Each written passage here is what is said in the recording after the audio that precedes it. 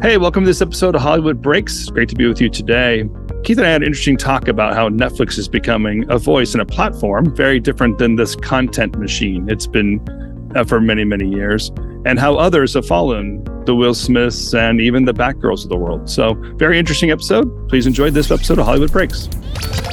When I saw your list of what we're going to talk about today, I thought you were missing the Will Smith apology. Ugh, really? You actually make me talk about it right now. Well, people can go read The Founder's Brew. I talked about it there. Well, that's why I thought we were going to, I thought that's why we're going to talk about it, because you kind of hit it there. Okay. But it's, I mean, you know, what are we going to say about it? And I think everyone else has somewhat kind of expressed what they know is the reality of it. To me, you know, there are two offensive parts about the apology, and I'm breaking down someone else's apology. So this is, listen to us. We're sidelining on the sideline. But one is like he's wearing his brand right in the center of it. So like, just in case you're wondering who I'm working for, this is all about, let's promote the brand here, make sure that's being seen. Yep. Yep. But then also, what's the deal with the cue card thing? I mean, isn't the guy an Oscar award-winning actor? Couldn't he pull off a better than like, why did you hit Chris Rock? Well, listen, I don't know. It was just it was very prepackaged, and I think the cue cards were a way to make it feel like it was authentic, that he wasn't trying to be prepackaged. Like, oh, look, we didn't do any Hollywood magic tricks with this. We're being real. Like, look, we even just used cue cards. Listen, I think, as I mentioned in the newsletter, they do need a cue card for that question. Please. Like, pretty sure he knew the question. Yeah. He knew it was coming. They probably rehearsed it they've been rehearsing it since the day after the Oscars, I'm sure. I think Matt Belloni had a really good sort of point by point takedown of the apology in his what I'm hearing, which I linked in the Founder's Brew newsletter.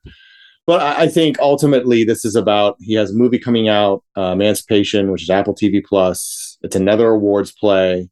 It's a big movie. They spent a buttload of money on it. And they can't start the promotion until he comes out and faces the public. Now, my feeling of this has always been, we know how he really felt right after the incident. He didn't apologize. He equivocated. He tried to justify it. He didn't leave. He stayed to get his award. And then he went out and partied all night at the Vanity Fair party and just pretended like nothing happened. And then, only then, the next day, when he realized that everyone had kind of turned against him and we're all on Chris Rock's side, then he oh, damn, I have to apologize. So I don't think anybody really believes this is sincere. It's all about, he's trying to save his career, which I think has been irreparably damaged. Listen, I'm willing to admit I'm wrong and that Emancipation could be a huge hit. But I think he's done irreparable damage to his career. And I don't really see, you don't really see any real sincerity coming from any of this. Like the way it was, like you said, the fact he was wearing a hat with his brand, like if he had just done picked up a phone and recorded something and said, listen, please. I've had a long time to think about it. I've had a long time to think about this. I know I screwed up. I know my actions the night of were totally reprehensible. I shouldn't have done what I did. I'm sorry to Chris. I'm sorry to his family. I'm ready. I want to talk to him, but I understand he's not ready. Like little things like that to show that he's actually sorry. And you don't see any of that. It's all just manufactured because he's got a movie coming out. And I tie this obviously in the newsletter between sort of the ever-changing mode of celebrity, because there was the Blonde trailer came out for which is Marilyn Monroe biopic from Netflix. And I was sort of contrasting how, that version of celebrity was so managed. They kept all the problems underneath the rug. But at the same time, you got all this, you got attention and money, but you sacrificed your private life. And let's be honest, Marilyn Monroe was abused in all different kinds of ways. And then you flip to the present age of celebrity where they can basically get away with anything they want because we've sort of elevated to the point where they're the otherworldly versus back then, they were managed because the studios knew that there were certain decorums that had to be held. You were expected to act like a human being to an industry. Yeah. And you were expected to act like a human being and not, go far field of sort of what the acceptable behavior in society was at the time. Now it's just like, well, they're become so otherworldly, and so their egos have exploded to the point where they can, like Will Smith feels he can walk up, assault someone on stage, go back, verbally assault them twice, and pretend like everything's fine. Yeah, I know, but it also, like, the celebrity culture is just, the TikTok world and everything else. The celebrity culture is just everywhere. So if you are a Hollywood actor compared to a TikTok star, the world has melding it all together to just, almost famousness. Yeah. Yeah, I compared it to, like, America. They were back in the sort of the days of Marilyn Monroe, although yes, they were controlled, and they were owned basically by the studios. They were more or less considered American royalty, like other, like, sort of like on this pedestal, but at the same time still something to sort of admire in a lot of ways. And they followed they followed the rules, and they weren't crazy. But we later learned that was because the studios kind of put a lot of cans on things that didn't come out. But then that sort of shifted, and in the 60s, as everything sort of shifted in the 60s, it became this sort of, they went from being otherworldly to being this. Sorry about that. They came from being otherworldly to from royalty to becoming this otherworldly force that could pretty much live by their own rules and not really, be fearful of any consequences to their behavior. It's interesting because the voice of Hollywood, would just say, maybe that's an easier way of, like, summarizing what we're kind of looking for, or what we're used to hearing, is like a voice of Hollywood has a perspective of, in easiest way of saying it is like promotion, right? It's people promoting themselves, promoting a film, promoting their friends. That's what the award ceremonies are about. That's what every trailer is about. That's honest what every news article that you read about somebody famous is about. It's about, it's a PR agent promoting. You're talking, like that promotion in the early days was somewhat controlled because they didn't want any word out of play. So you went to dinner with somebody already controlled. You dated somebody controlled. That was spun purposefully for the purpose of promotion. Today, like, I wonder if just all the noise requires, these extreme situations to be heard. Not hitting somebody, I don't mean like that, but just the extreme at which people go to, and the amount of the volume of what crap that they create. And it has to be user driven content in order to keep up with the insane demand for consumption for this stuff. That you can understand why it's falling apart. What's the correction? If you were a strategist working for an agency right now, and they were talking about the next phase of Hollywood and how we have to put things back in alignment, or whatever the words they might use, what would your advice be? Are you talking more about promo, or what? I'm trying to get to the. Well, I should say, so to summarize, like, just the idea of, like, promotion, the intent of everything we talked about celebrity in the past and even in the present is about promotion. I'm selling a show, a makeup line, clothing line, whatever. So we know promotion will always continue. Like, that's not going to stop. But the evolution from a controlled environment to an out of control environment, what is the next phase? That would be,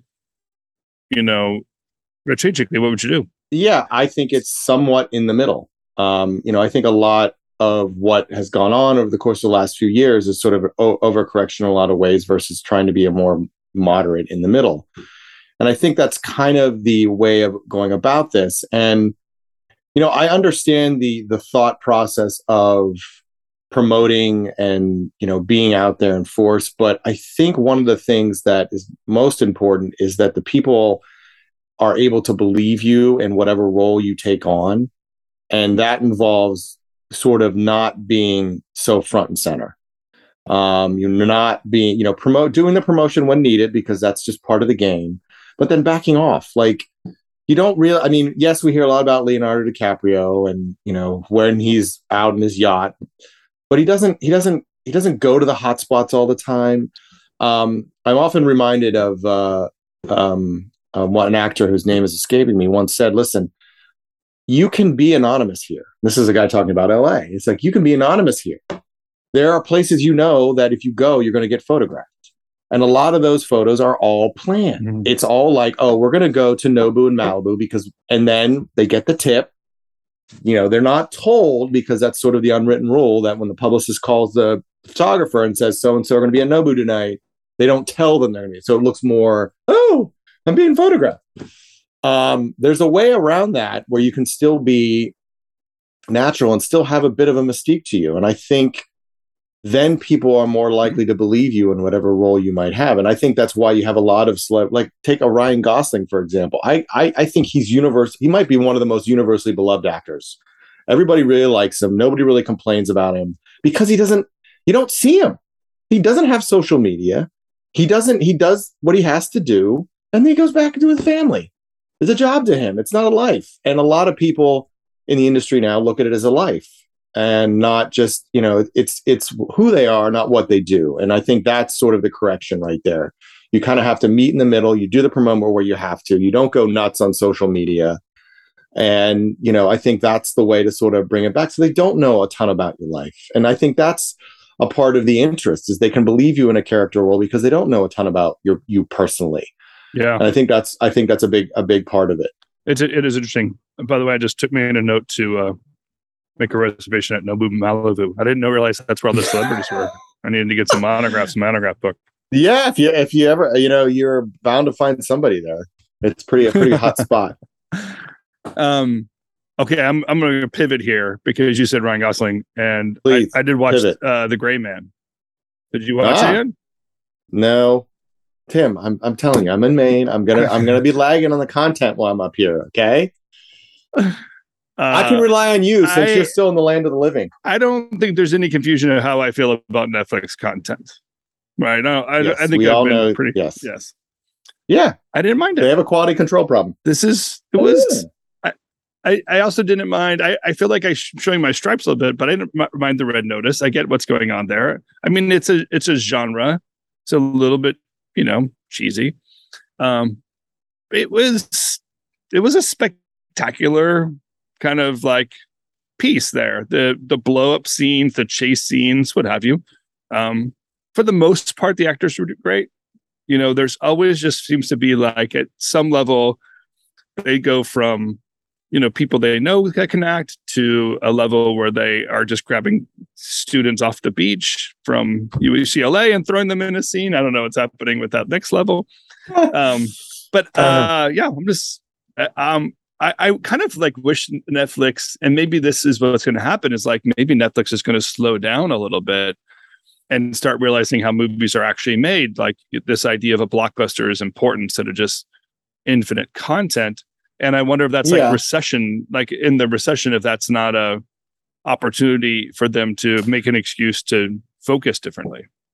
Well, yeah. I mean, Scott Stuber, the head of Netflix Film, has been saying for a while now, and most recently, that they have to start paying tighter attention to quality. And I often roll my eyes anytime someone's, we just need to make good movies. I'm like, oh wow, thanks, Captain Obvious. Where you been all my life? What a great idea!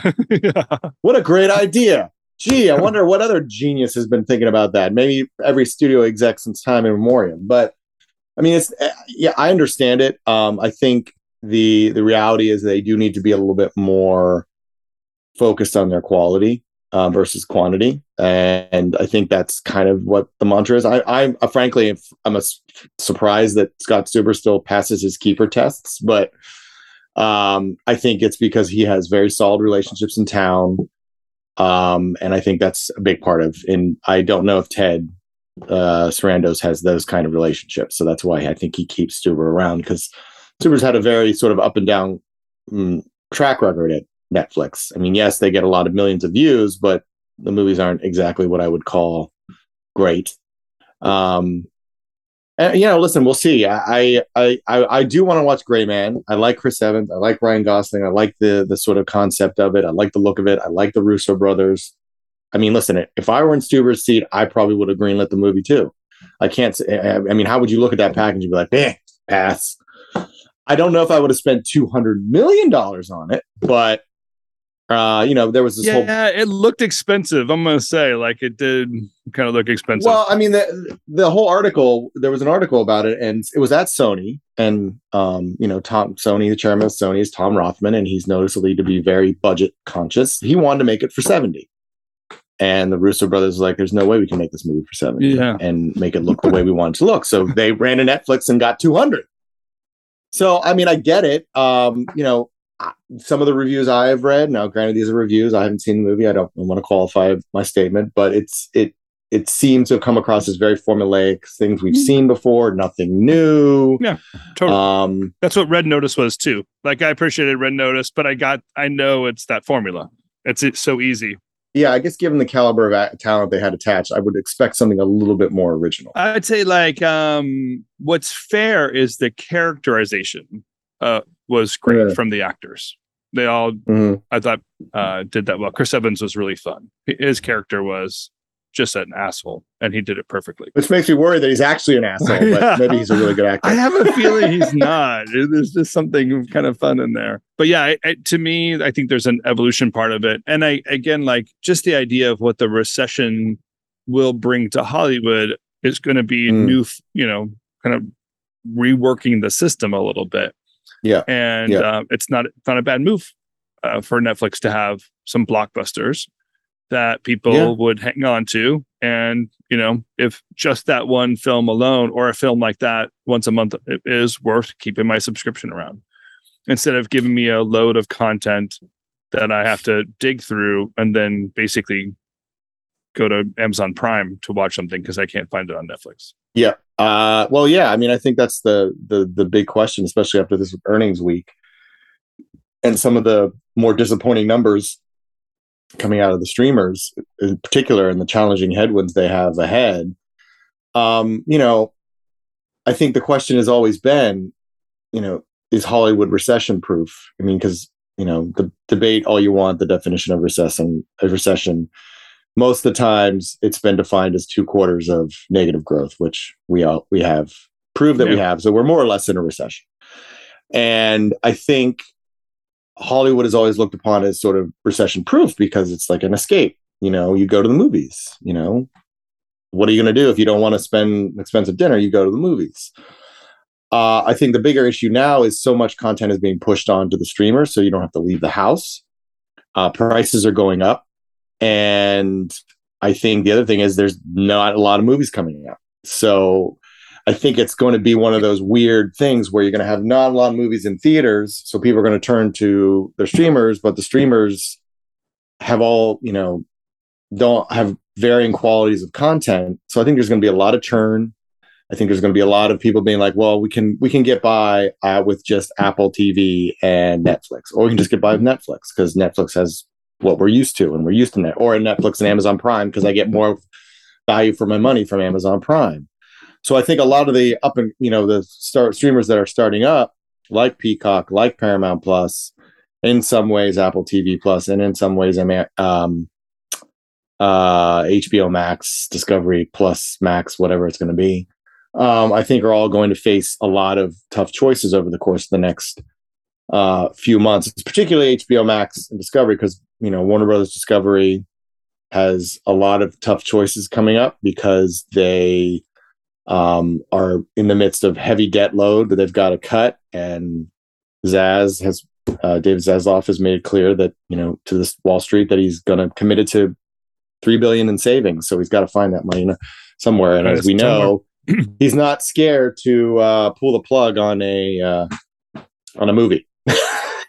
Well, what's interesting also is, and I'll give kudos to Netflix on this one too, is, the way they were supporting Dave Chappelle and allowing kind of it becoming a platform for something in a way, for the way they're doing that is interesting. And I'll say supporting Dave Chappelle. I honestly feel like Dave Chappelle is doing a pretty good job of supporting himself. I think he's very clear what his message is. And I think there's an understanding of the conversation he's trying to have.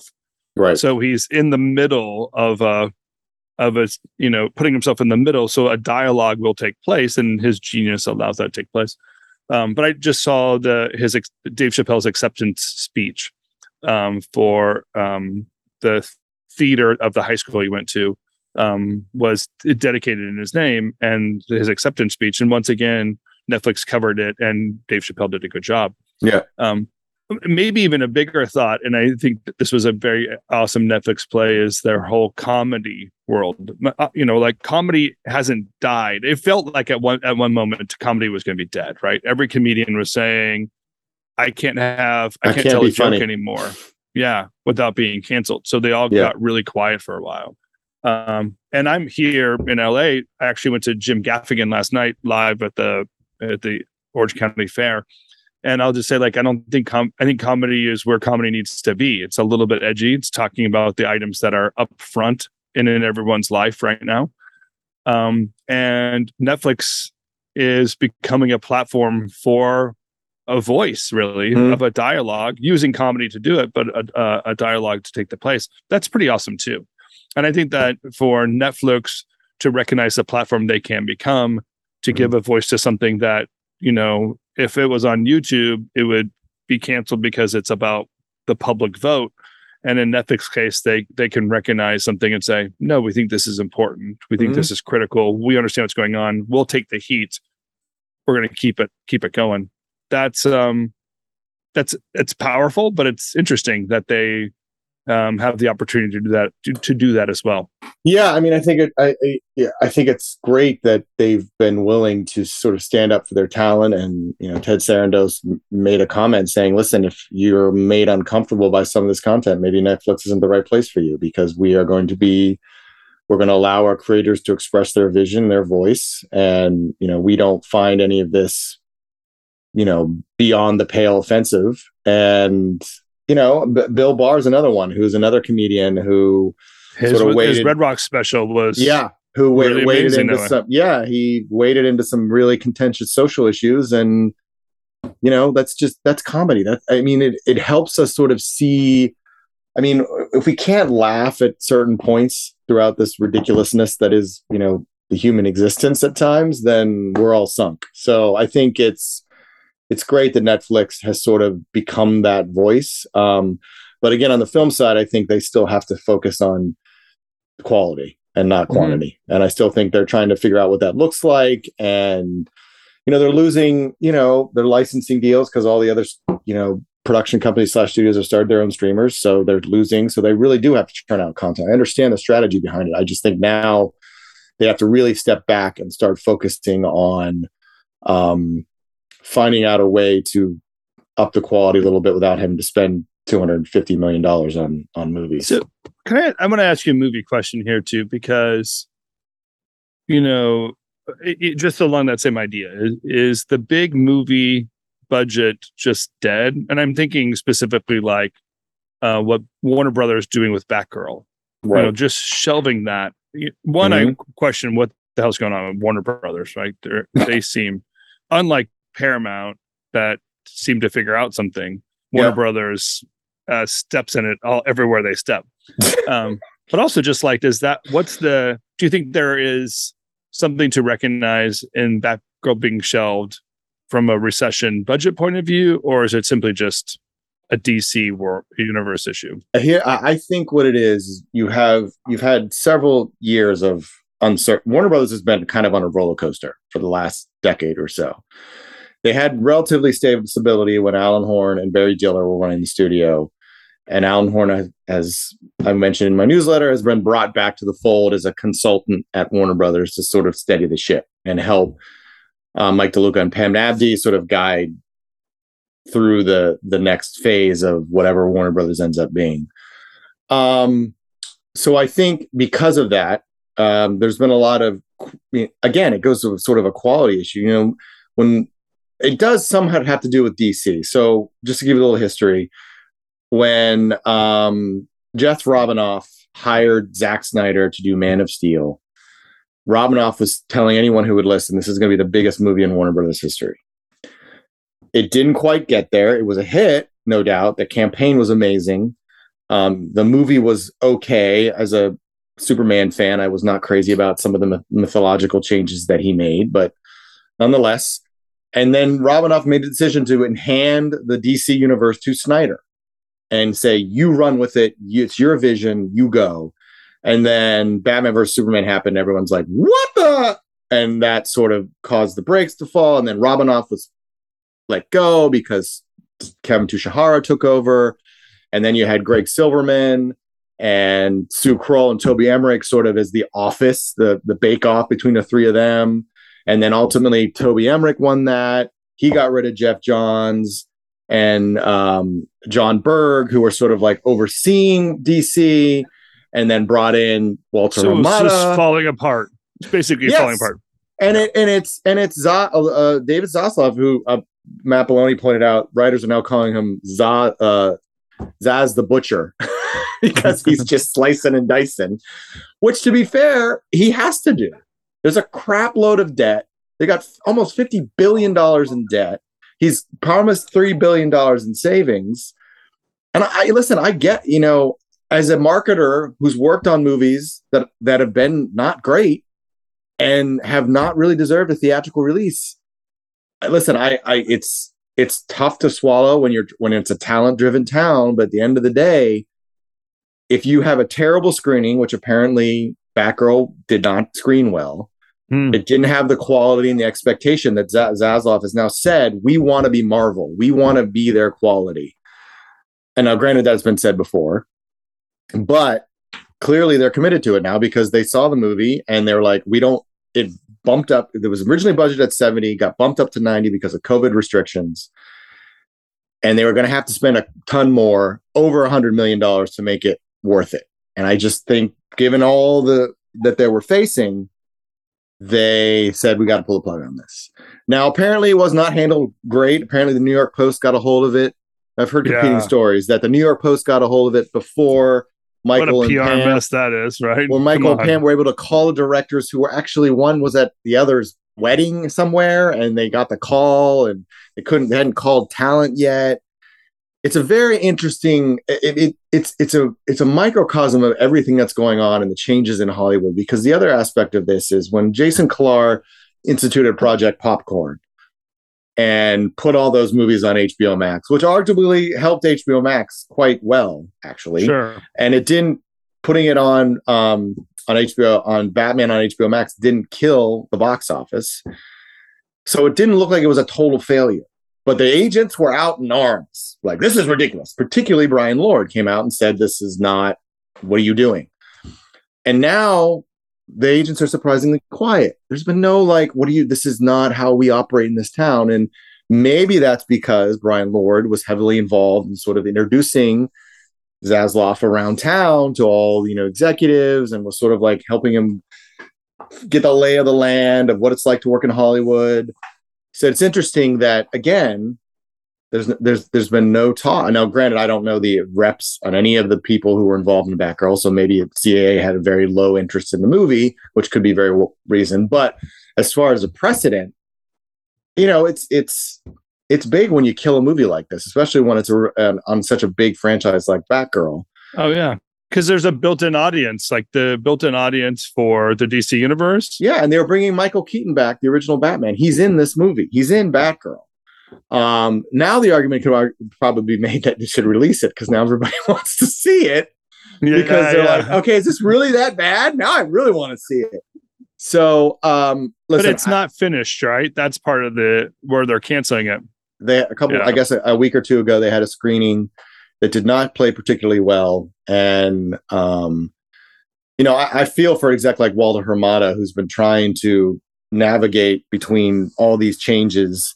And unfortunately, I guess he found out about it at the screening, was not consulted. So I think he feels a little slighted, and he's been trying to do what like Jason Kilar was the one, we need to put DC movies on HBO Max. So that's the execution that Walter Hamada went down. And now it's sort of like, okay, no, we're going to scrap that.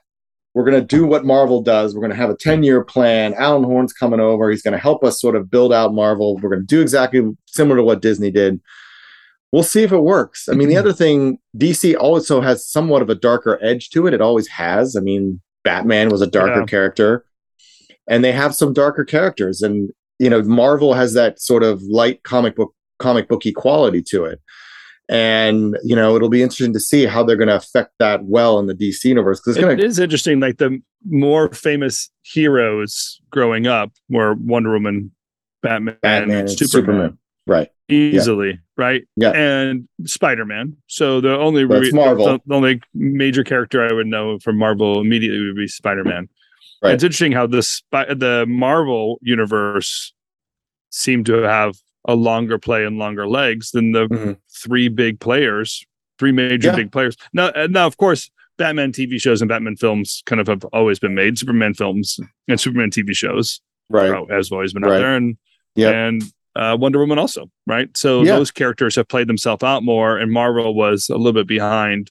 So the introduction of a character that I wasn't as familiar with in the Marvel universe is more genuine than seeing another version of Batman. Yeah, that's because DC really kind of dominated. It was really, I remember seeing, everybody remembers the Richard Donner Superman, which was really the first foray into sort of taking a comic book character and making him feel like, a movie spectacle.